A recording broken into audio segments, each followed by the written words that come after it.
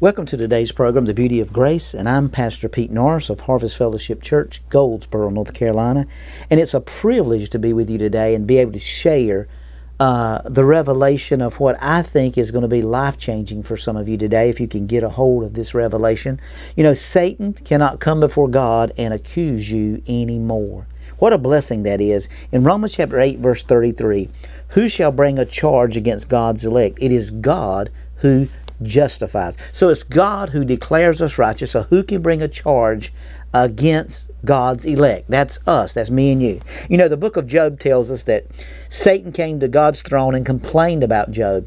He said, why don't you take him out? Why don't you kill him? Why don't you let me have him for a little while? God's throne is the most holy place. So why did God allow Satan to come before him? Satan could come before God because Adam had given up his place when he bowed his knee to Satan in the Garden of Eden. Now we understand that when Adam fell in the garden, he bowed his knee to Satan. Satan had authority of heaven and earth then. So we see from this, so Satan had the right to take Adam's place and come before God because Adam had lost authority and had given it to Satan.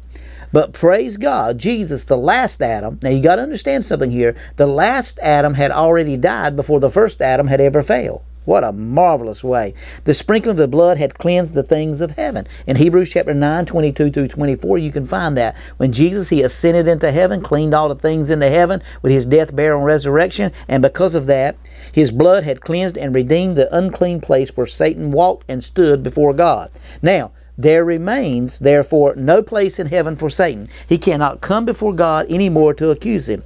So then, who is in God's presence today? Now we know, according to Hebrews 9:24, that we have an intercessor. So we know that Jesus is there.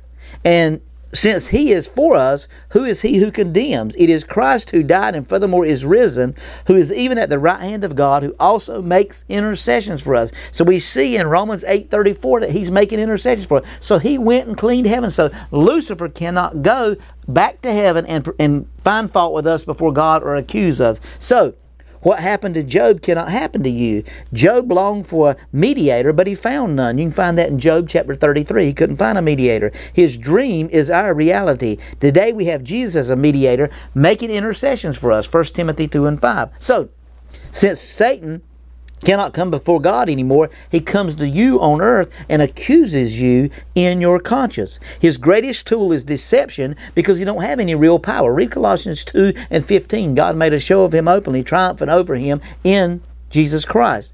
He has to deceive you into thinking that God is against you. He is angry with you because you have failed Him, or that your sickness or poverty is God's punishment for your sin.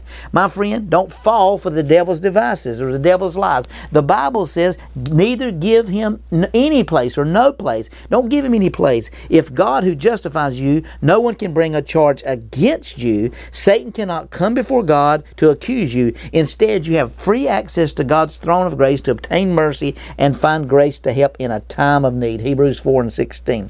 Jesus' holy blood has given you perfect standing in the presence of God. Now, isn't that amazing that Satan cannot no longer come before the Father and accuse you? So what does he do? He comes against our conscience. He comes against our minds. He comes to deceive us into thinking God's mad with us. God is angry with us. You know, people go through sickness. They go through situations in their life, and the first thing they do is they blame God. They say, you know what? God's mad at me. God's upset with me because of the sin in my life. I've been trying to get rid of this sin, but I can't get rid of it. And so God's got to be angry. He's got to be uptight. He's got to be mad with me. The reason I'm struggling financially is because I've done something that's upset God. The reason I'm going through this battle in my life is I've done something that's upset God. And so we always think God's mad with you. God is angry with us.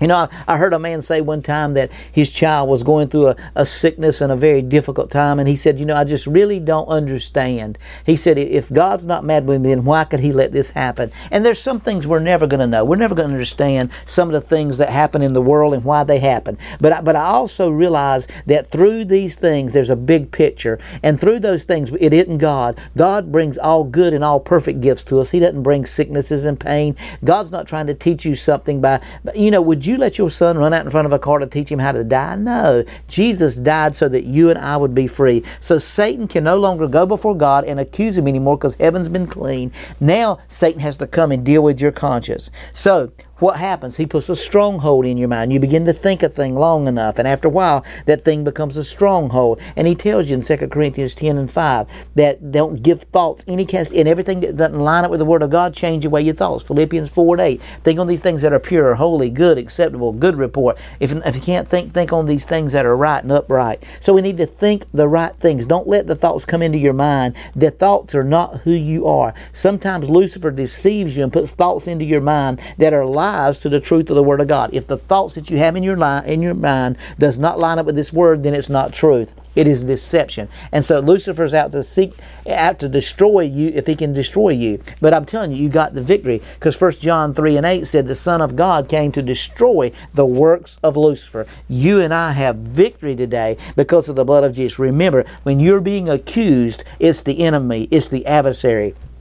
I want you to understand today that Jesus has come to bring you victory, and you have complete victory. What a privilege and honor today to be able to stand in the presence of God without any condemnation or guilt or inferiority because of the precious blood of Jesus. When God looks down, He doesn't see you in all your mess. He sees you in Christ. What a blessing that is today to be in Christ, the fullness of His glory.